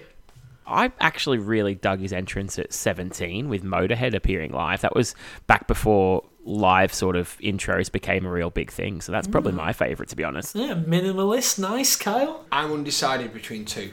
Go on. So it's either him coming out as the King of Kings with the NXT girls, or it's Terminator throwing the helmet down the hall. I can't decide. I actually can't stand that one because it's the cooler entrance, and it's meant to be. He's meant to be the heel. That's true, actually. My favourite, out of balance here, the first ever Kings of Kings entrance, WrestleMania 22. Against Cena, where he had the throne and the first time he broke out the Conan look. Yeah. I have a real soft spot for that. This match begins and Triple H brawls, which, is fair enough. So they're actually trying to fit into this stipulation here that Triple H is still angry, and the referee has to warn him, don't lose track of the count here. But then Orton hits the RKO, goes for the punt, gets dodged, and Triple H hits the pedigree. So you've hit your finishes in the opening 3 minutes. You got nowhere else for this match to go. Now, Triple H, bless him, he does try and wrestle a bit more viciously in terms of wrestling a straight wrestling match. Like, he clotheslines Orton in the back of the head, and he really goes after the neck of Orton and things like that, trying to cut the viper off at the neck, if you will. Yeah. Still, it's less than stellar. Some portion in the crowd randomly start cheering for something, but I can guarantee you it's not Randy Orton's beatdown when he starts to take control of this match. Chinlock City. Pedigree gets catapulted out of. Then Triple H scores a clothesline. And then again we get more indiscernible crowd noise as Randy Orton escapes a superplex. And then the portion of the match that irritated me the most, Randy Orton gets a jackknife cover and Triple H counters with a schoolboy out of the RKO. Oh, I hate you so much! You tried to destroy the foundations of my family! I'm gonna beat you with a roll-up at WrestleMania! Fucking get out of here. Triple H blocks the punt and shit cans Randy Orton leg first over the top. Just kind of thing. Yeah, he grabs a TV monitor, goes to attack, but of course that would get him disqualified, so the referee talks him out of it. But then for some reason the ref is fine with him trying to pedigree Randy Orton through the table. But the pedigree gets backdropped out of, and Triple H falls on the Spanish table, which doesn't break. Yo soy la mesa! That's Spanish for I am the table, by the way. I hate that when the table doesn't break. It must be rough taking that bump as well. All I can think of whenever I see tables not breaking is WrestleMania 21. HBK did that springboard moonsault onto Kurt Angle. Kurt Angle was like legitimately internal injuries and stuff. Oh, grisly. Orton hits a draping DDT on the floor and the referee's counting too quick and Triple H isn't in the ring yet, so he's like, 9! 9! Oh, Triple H is back inside. It's fine. Ref bump, RKO, Orton finds a sledgehammer, but Triple H punts him, and this is the thing, Triple H steals Randy Orton's super duper finisher, the thing that's injured Shane and CM Punk and Vince. Triple H nicks off with it, and it gets zero reaction. You know you're in trouble when that happens. Poetic justice, though. Yeah, the referee's still down, so Triple H takes the opportunity to use his sledgehammer, beat the piss out of Randy Orton with right hands, and just hit the pedigree again to no reaction to retain his championship.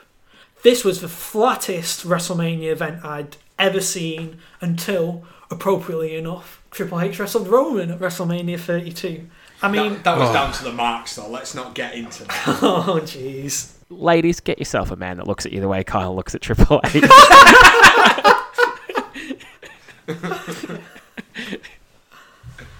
Oh my god, yeah, just lots of flat brawling. They absolutely didn't keep the crowd. They had them at the start of this match, despite what Triple H would tell you. It was the way they wrestled it, it was the way they hamstrung themselves with the ridiculous stipulations. And again, it's Triple H's temptation to draw everything out, make everything really subtle in terms of plot points, and you could have shaved 10 minutes off this, made it more heatful, really intense brawl, and it would have worked a lot better. The other thing with this match was as well, like, because it went so long and was so dull and drawn out, the commentators were audibly bored. To me, it sounded as though the commentators were just sound bites from one of the SmackDown vs. Raw video game, with, of course, my favourite soundbite being Triple H has ended all 3 of Randy Orton's previous title reigns. Just keep in mind, guys, this was the guy who was going to take under his wing and elevate.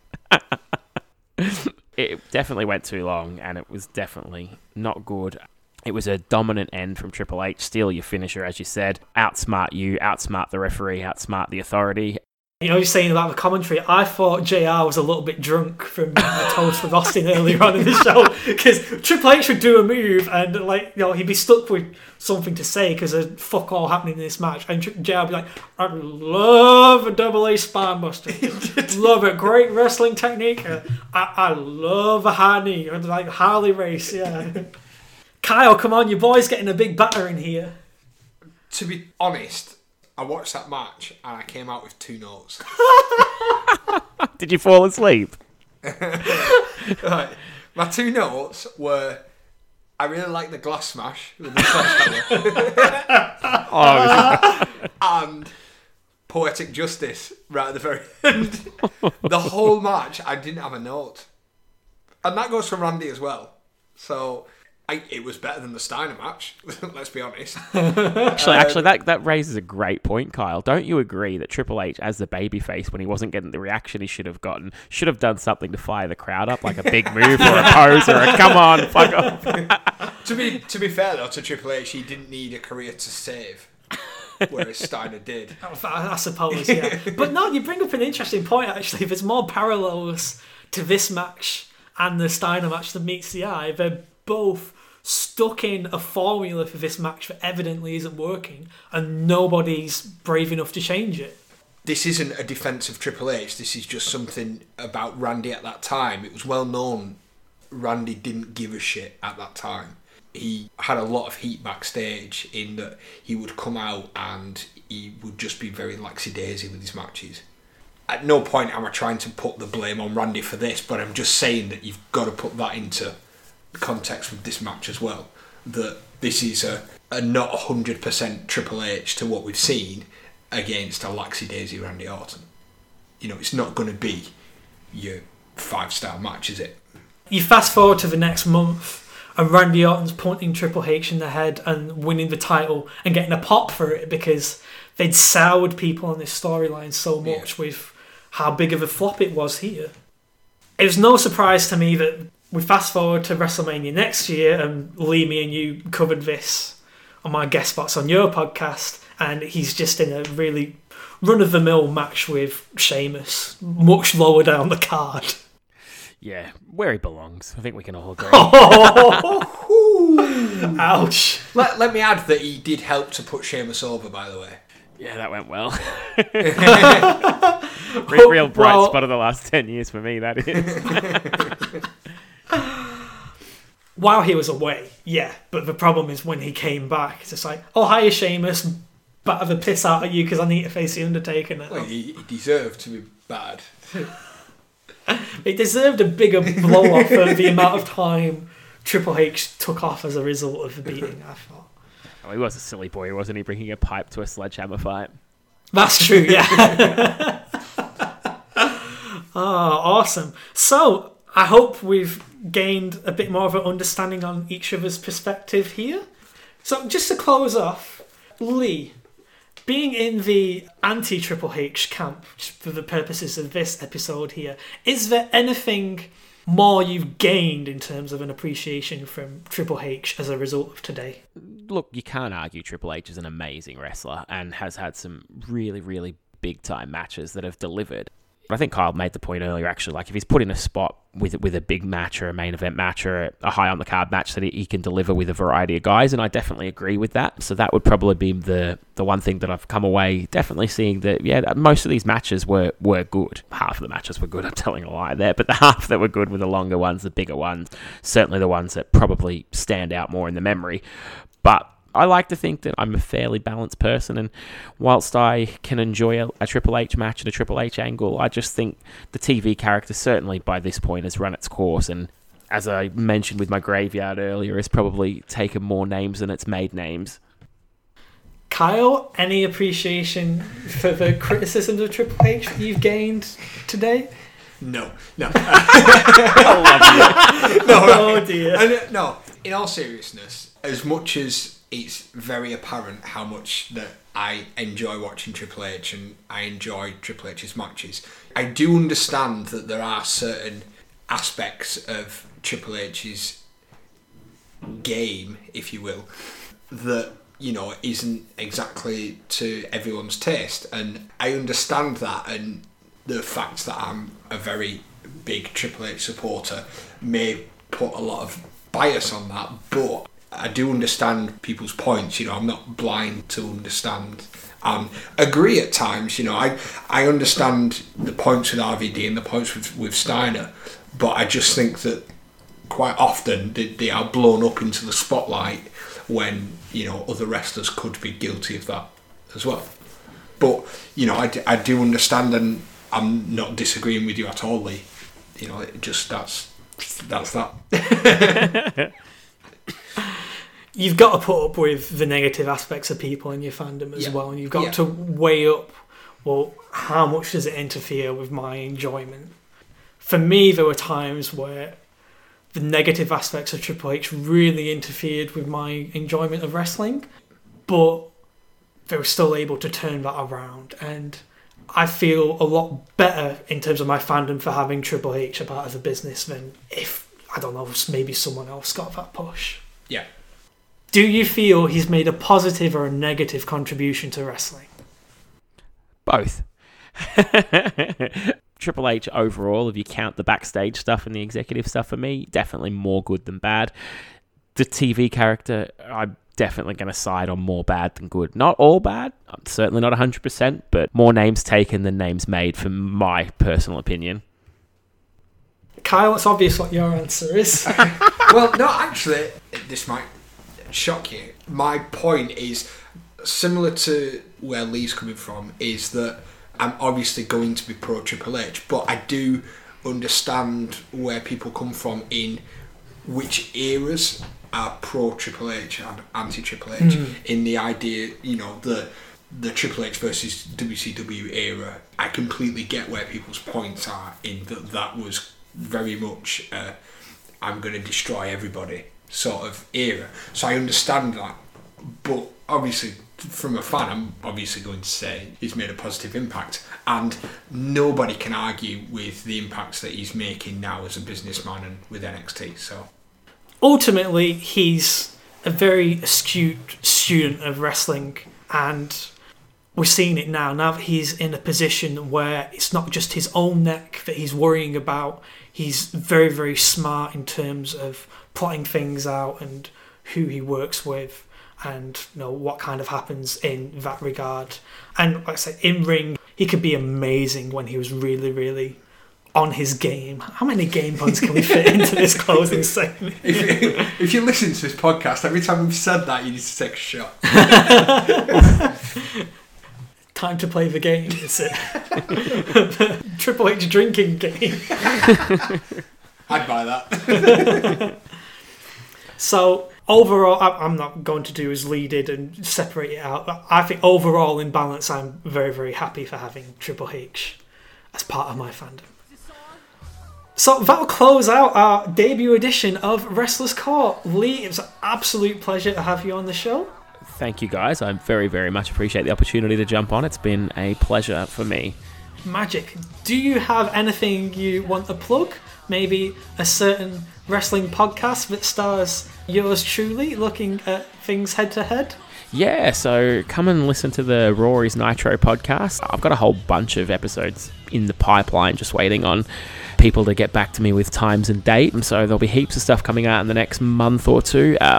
Things are getting interesting in WCW, for example. A certain storyline is just about to kick off on the show, so check that out. Obviously, you and myself look at the very short-lived Monday Night War of TNA and WWE. Every now and again we fast forward a little bit and jump forward just because there's only so much 1995-96 wrestling you can watch in one sitting.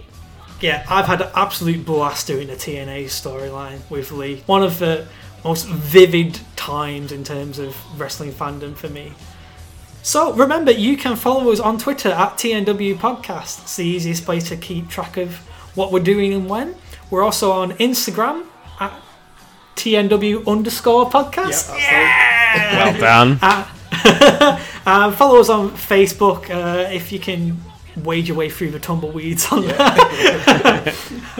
SoundCloud.com/TNW podcast is the best place to catch up with all of our previous episodes so far. There's a big playlist on there. You can also subscribe to us on iTunes, Stitcher Radio, and we're now also on Spotify. We also have a Ko-Fi page up. I forget the URL for that. I'll probably edit that later on. But yeah, if you really enjoy our work, you can give us a brew. We just appreciate your support. Yeah. All around, basically. All right, that'll wrap it up for this time. I'm not sure what we're going to do next time. The Rumble's coming up. We always do the Rumble. There's also a matter of a little NXT UK takeover. Yeah.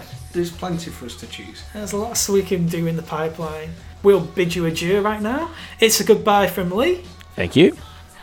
It's a goodbye from Kyle. Yeah, goodbye. And it's a goodbye from me. I'll catch you down the road.